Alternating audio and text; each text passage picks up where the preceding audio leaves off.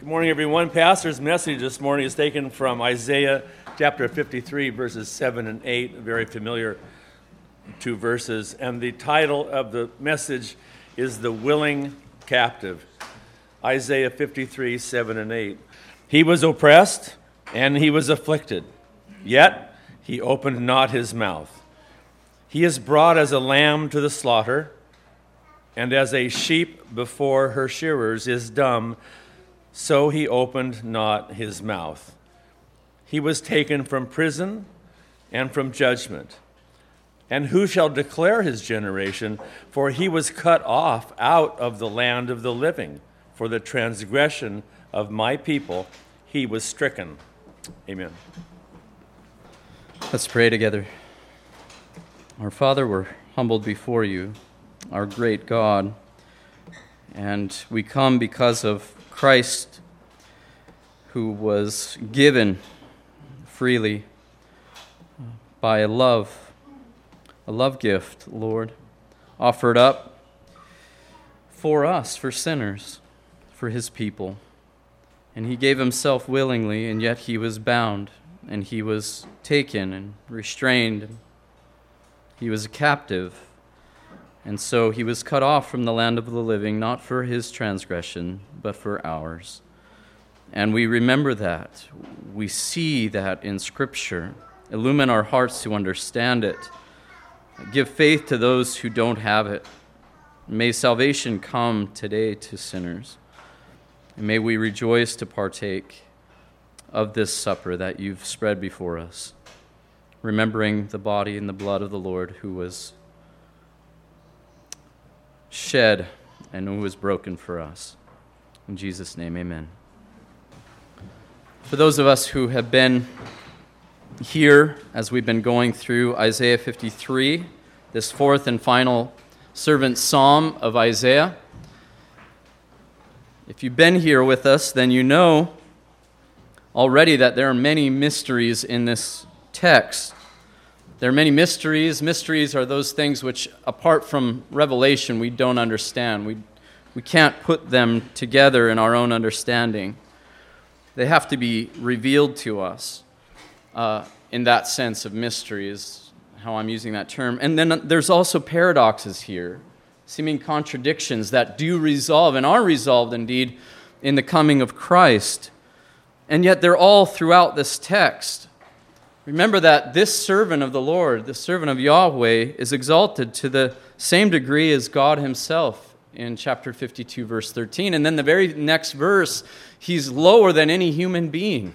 He's disfigured so that you can't even tell he's a human, is what verse 14 describes in his suffering. The servant is the incarnation, as it were, of the arm of the Lord, found there in chapter 52, verse 10, but then here, nobody's believing the arm of the Lord. Nobody can even come to that knowledge who has believed the arm of the Lord, begins verse 1 of chapter 53.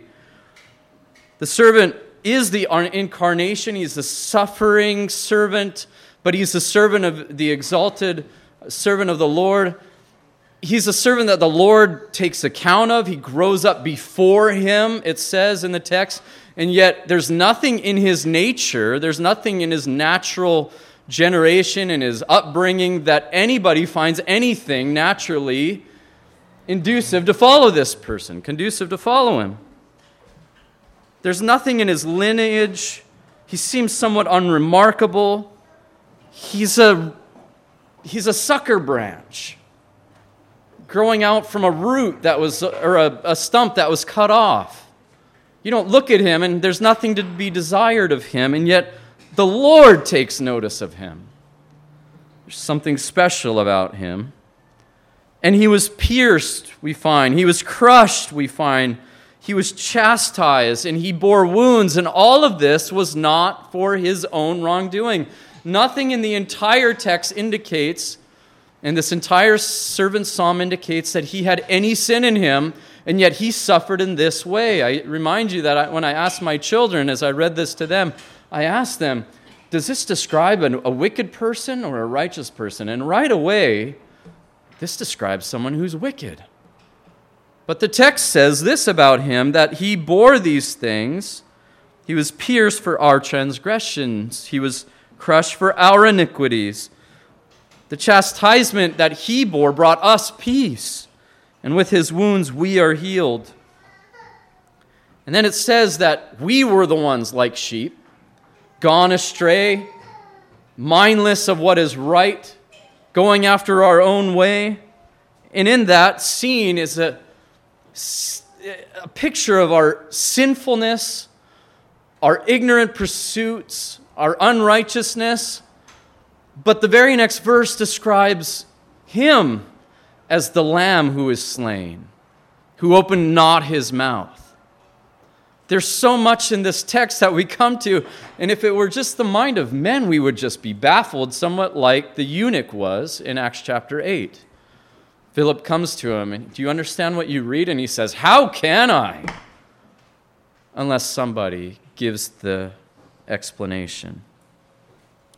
And this voiceless lamb we learned in chapter 53, verse 7, was a willing lamb.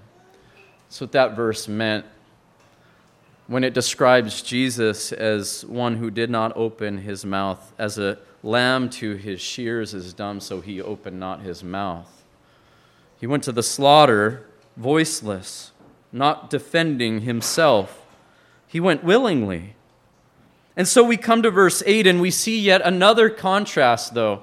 When we think of somebody who willingly goes into a circumstance or certain place, you don't expect them to also be someone who's restrained or under constraint, somebody who's in bondage. And that's what verse 8 concerns.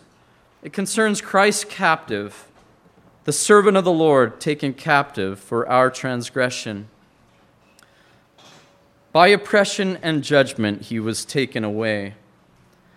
Thomas Mountain, the Puritan, wrote many centuries ago that there is a scarce verse in all of Scripture, now get this, that has been so variously expounded as this one hath been, not only by others, by various people, but by themselves, by the same men. Scarce a man hath agreed with himself positively to determine the sense of verse 8.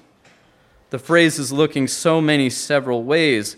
And he's speaking here of the difficulty of translating this verse and the subsequent different interpretations that follow. The text begins with that phrase, by oppression and judgment. Now, one modern scholar says one can legitimately attribute to the prepositions, nouns, and verbs several different meanings in this.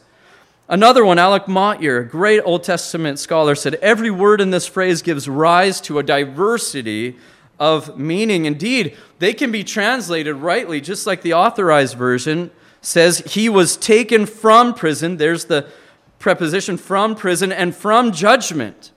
That is, from judgment, he having met the just requirements of the law, he was taken from it. And so many interpreters have interpreted this verse 8, the first portion, to regard Christ's resurrection. He paid the penalty. It's been speaking about his suffering up here. Now the previous few verses have been speaking about it. Now they say he's been taken from prison, and now is his release being spoken of here. And I want you to know that the words themselves can give that interpretation. Calvin said, the prophet therefore declares that he was taken away, that is, that he was rescued from prison and judgment or condemnation, and afterwards was exalted to the highest rank of honor, that no one might think that he was overwhelmed or swallowed up by that terrible and shameful kind of death previously described. Now that's true of Christ. That's true. We know after his suffering, he was exonerated and he was raised on the third day to a position of highest honor, seated at the right hand of the Father. But I don't think that's what this prophecy here is concerned with still. The context, I don't believe, allows us at this point in this prophecy to interpret it as describing Christ's resurrection here. I think later we do get that. This phrase is followed within the same verse by a clear allusion to Christ's death. It says, by oppression and judgment he was cut off out of the land of the living, stricken for the transgression of my people. Now this is immediately preceded in verse 7 with what concerns Christ's willingness to suffer. So suffering precedes verse 8, and it also describes in verse 9 the grave, the ultimate resting point. The not ultimate resting point, the intermediate resting point before his resurrection, which has to do with the evidence that he suffered without sin unto death. He really died. He was buried, verse 9 regards. So having an allusion to his resurrection between clear allusions to his suffering and descriptions of his suffering and his being buried, here we have before the grave him being raised in verse 8. And I don't think it fits into the context well. In addition to that, when we go to Acts chapter 8, verse 32, and we see that the book is open, probably the Septuagint is being read. The Ethiopian eunuch is reading this Greek translation of the Hebrew Old Testament. And here's what is read. It says there, in his humiliation, justice was denied him. Not speaking of resurrection or his freedom from prison, meaning of death there. Therefore, I believe the prophet in this first phrase to be saying that the servant was brought to his death by means of constraint or restraint. And this is translated oppression because of the nature of it. It's not always oppression when somebody is brought to law. It's justice, isn't it?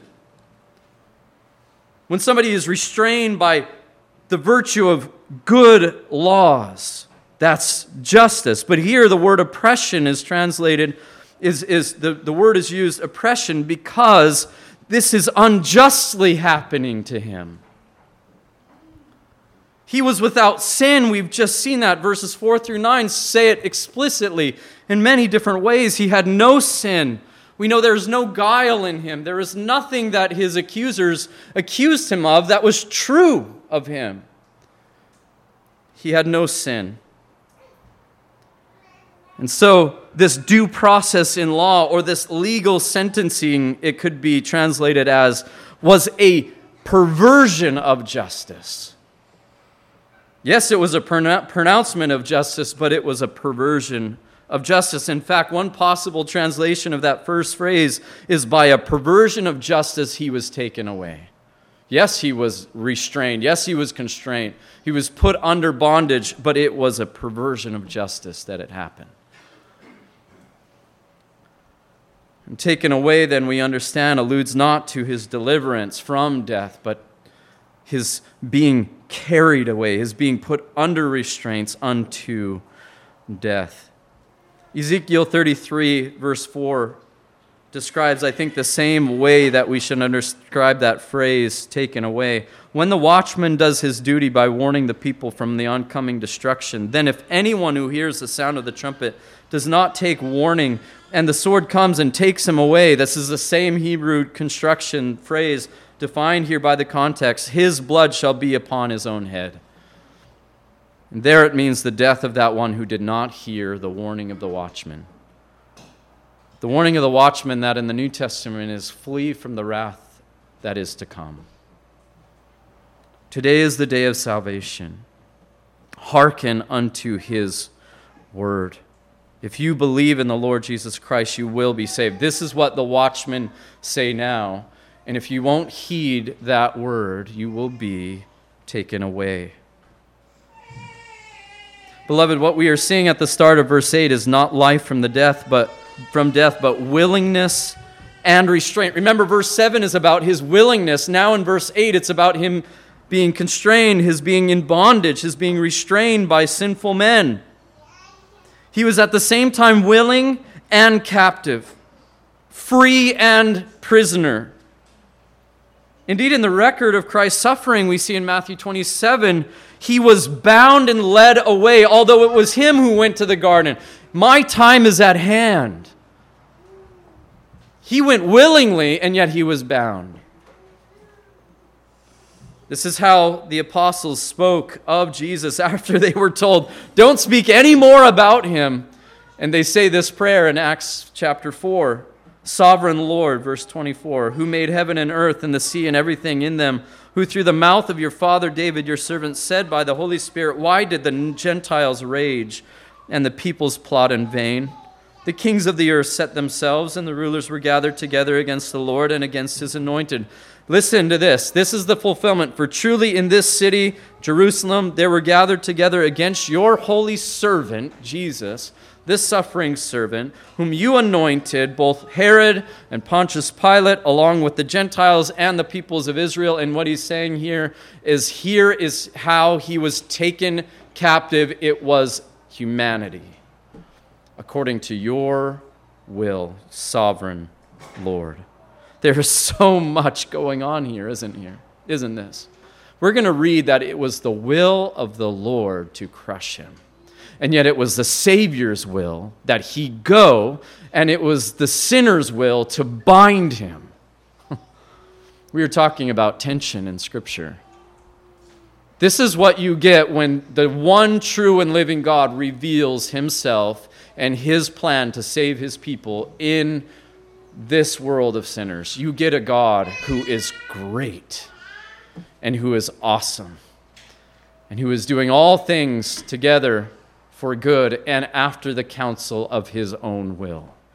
And we marvel at it, don't we?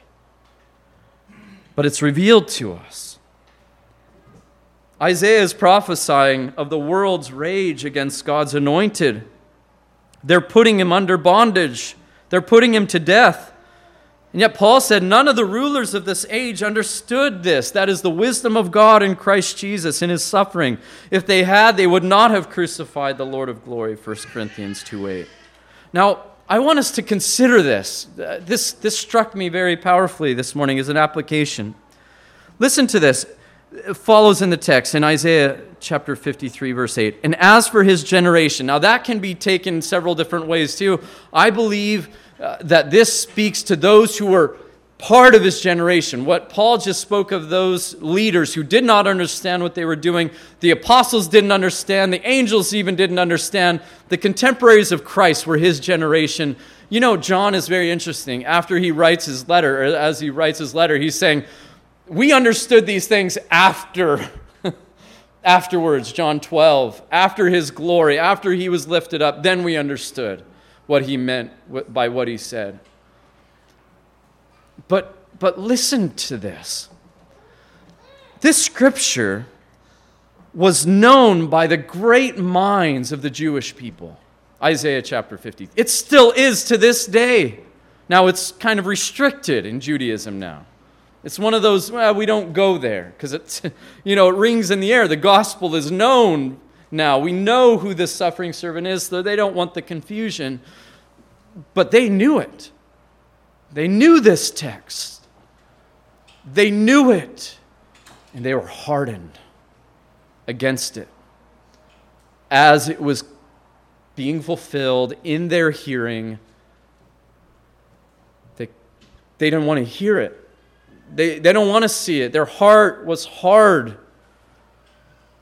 Now, Romans 11, 7 through 10 says, what then? Israel failed to attain what it was seeking. The elect obtained it, that is the elect of Israel, but the rest were hardened. As it is written, God gave them a spirit of stupor, eyes that they would not see, and ears that would not hear, down to this very day.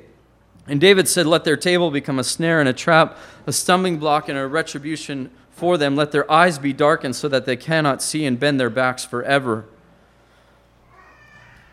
Now here we have this entire counsel of God in front of us. Some of you have been raised in the church. Some of you not. Some of you have come to faith later in life. But you have it in front of you, and I want to bring this to your attention this morning because I don't want you to become like those who were hardened. We have all these blessings to be thankful for. We have the Word of God. We have been taught by our parents. I was taught by my parents growing up, by a faithful pastor in most part of the Word of God. What do you do with that knowledge? There are temptations and there are contradictions outside of these doors the moment you walk out into this world. Who are you listening to? Who will you be a servant to in your hearing, in your understanding? I want to warn you about a spirit of strong delusion in this day, even now, that is in the world, that we're warned about in the New Testament. That many will fall away. Paul wrote in the last letter he wrote, many will grow tired of hearing and fall away. There's a strong delusion now, so strong that we can come to the point in our culture, in our society, in our young people are being torn away from the church because of a doctrine that tells them to seek fulfillment in themselves. Pride, arrogance is being replaced with Christian humility and selflessness. Sin is being celebrated, and they are taught to explore it with reckless abandon, because that's what's going to fulfill them. And the end thereof is the way of death, the Bible warns, over and over and over. And we are falling off the cliff every day, being enamored with this world and the things of it, and it will not satisfy, and it will not save.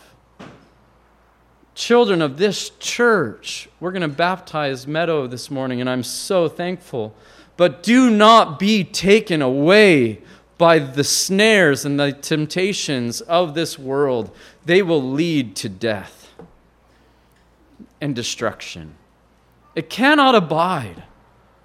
We know that this tension and this chaos and this sin cannot continue forever. And why would we pursue it when the day of salvation is at hand? Today is the day of salvation. This is still the day of grace. This is still the day where God's word is still being revealed and still being preached. And we have this before us, the will of God, the love of God, who gave his Son and whom gave himself for us.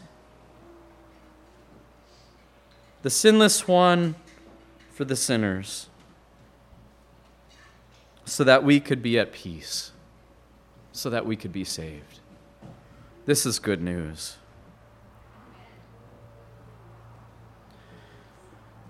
So be warned and be blessed. Be blessed in Christ. Seek him first. Seek the word of the Lord. Be led by it. Your Redeemer, this servant, willingly gave himself into the hands of sinners to be constrained by them apart from any sin in himself. To this end, he was cut off out of the land of the living, stricken for the transgression of my people. Every time this Hebrew word that is rendered cut off is used in the first 5 books of Moses, it describes human interaction in regards to the death of a wrongdoer. It's a curse.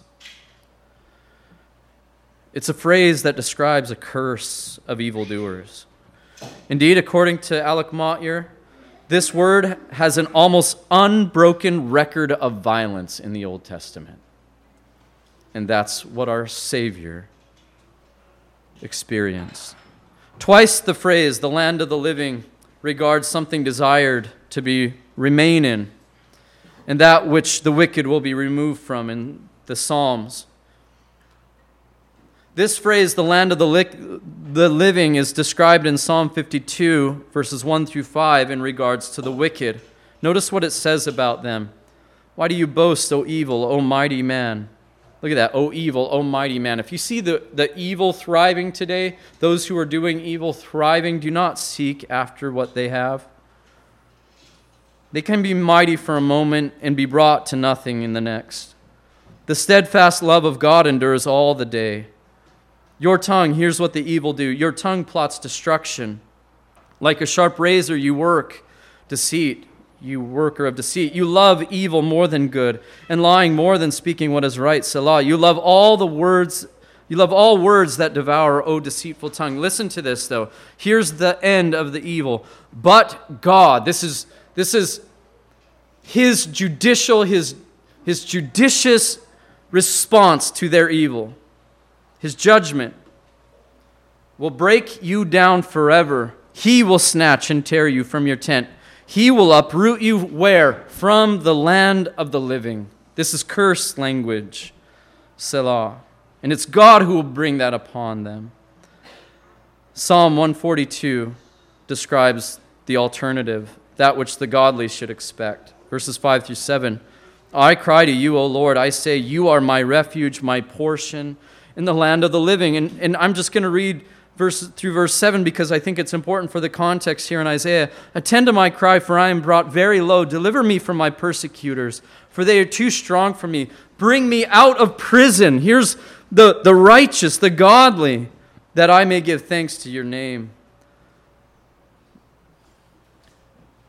But this is not what we read with the servant, is it? It's the opposite. These phrases, he will be cut off, he will be taken away, it doesn't describe the servant. He's not the one sinning. How can he be the one cut off and taken out of the land of the living? It's not his transgressions he did it for. It's yours. God cut him off out of the land of the living. He became a curse for us, Galatians 3 said. For your transgressions. You know what transgression means? Rebellion. Your sin against God. What he has revealed as right and wrong. You see, we are set free. The godly in Christ are set free because he was put in chains. He was bound. So we can read Psalm 142, 5 through 7, and we can praise God that that's our prayer.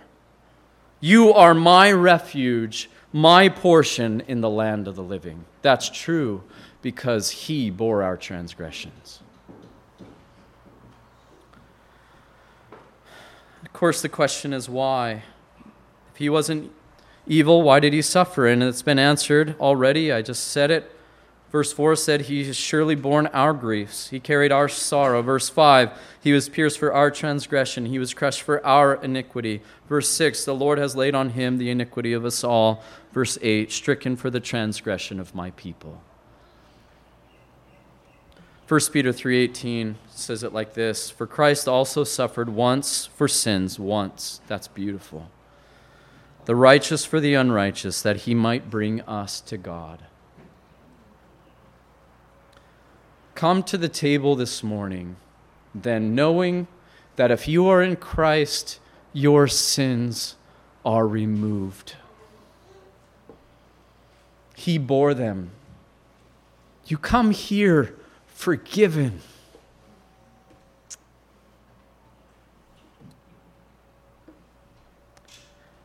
It took a great Savior. It took an exalted servant, God incarnate, to bring about our salvation through his humility. So come to the table knowing that your sins are forgiven. By faith, knowing that it was in his body broken, his blood that was shed, his death that was yours, rightfully speaking. You know, it dawned on me, and this is so funny, all the things you read as a pastor in theology that I love, and God treated him as if he sinned my sins. Think of that. The details of your sin. Like he sinned them himself. Not just the representative sin of Adam, but our very sins he bore. So we don't bear them, but we're forgiven.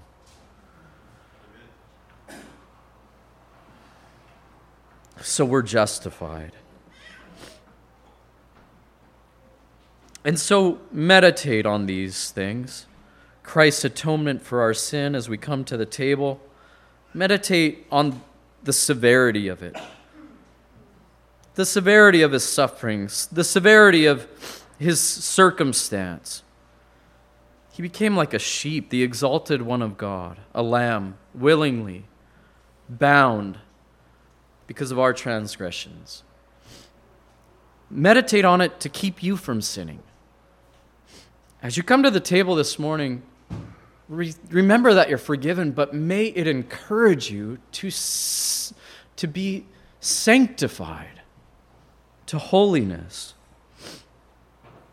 that it might restrain in Christ's body, in his blood, the knowledge he died for us, and partaking of him, that would constrain our appetite for sin.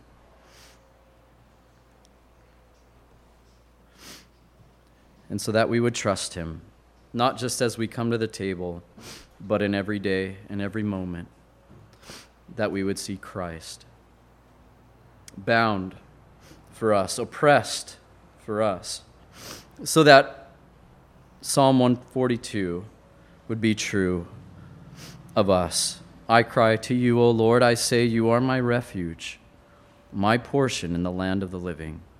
Let's pray.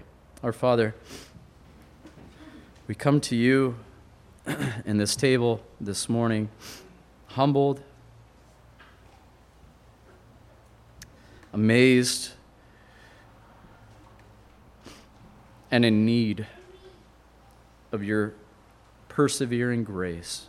We know that those whom you began a good work, you will complete it. But Father, we pursue it. We pursue not just the beginning of our faith, but the completing of it. We want to be like Christ. And as we see him, we see what he gave for us in order that we would be his disciples, that we would follow him faithfully, and so that we would have eternal life through his name because of his sacrifice for us. We give you thanks for these things. Keep us from sin. Help us to come to this table now with good consciences, knowing that Jesus paid it all. And we pray this in Christ's name. Amen.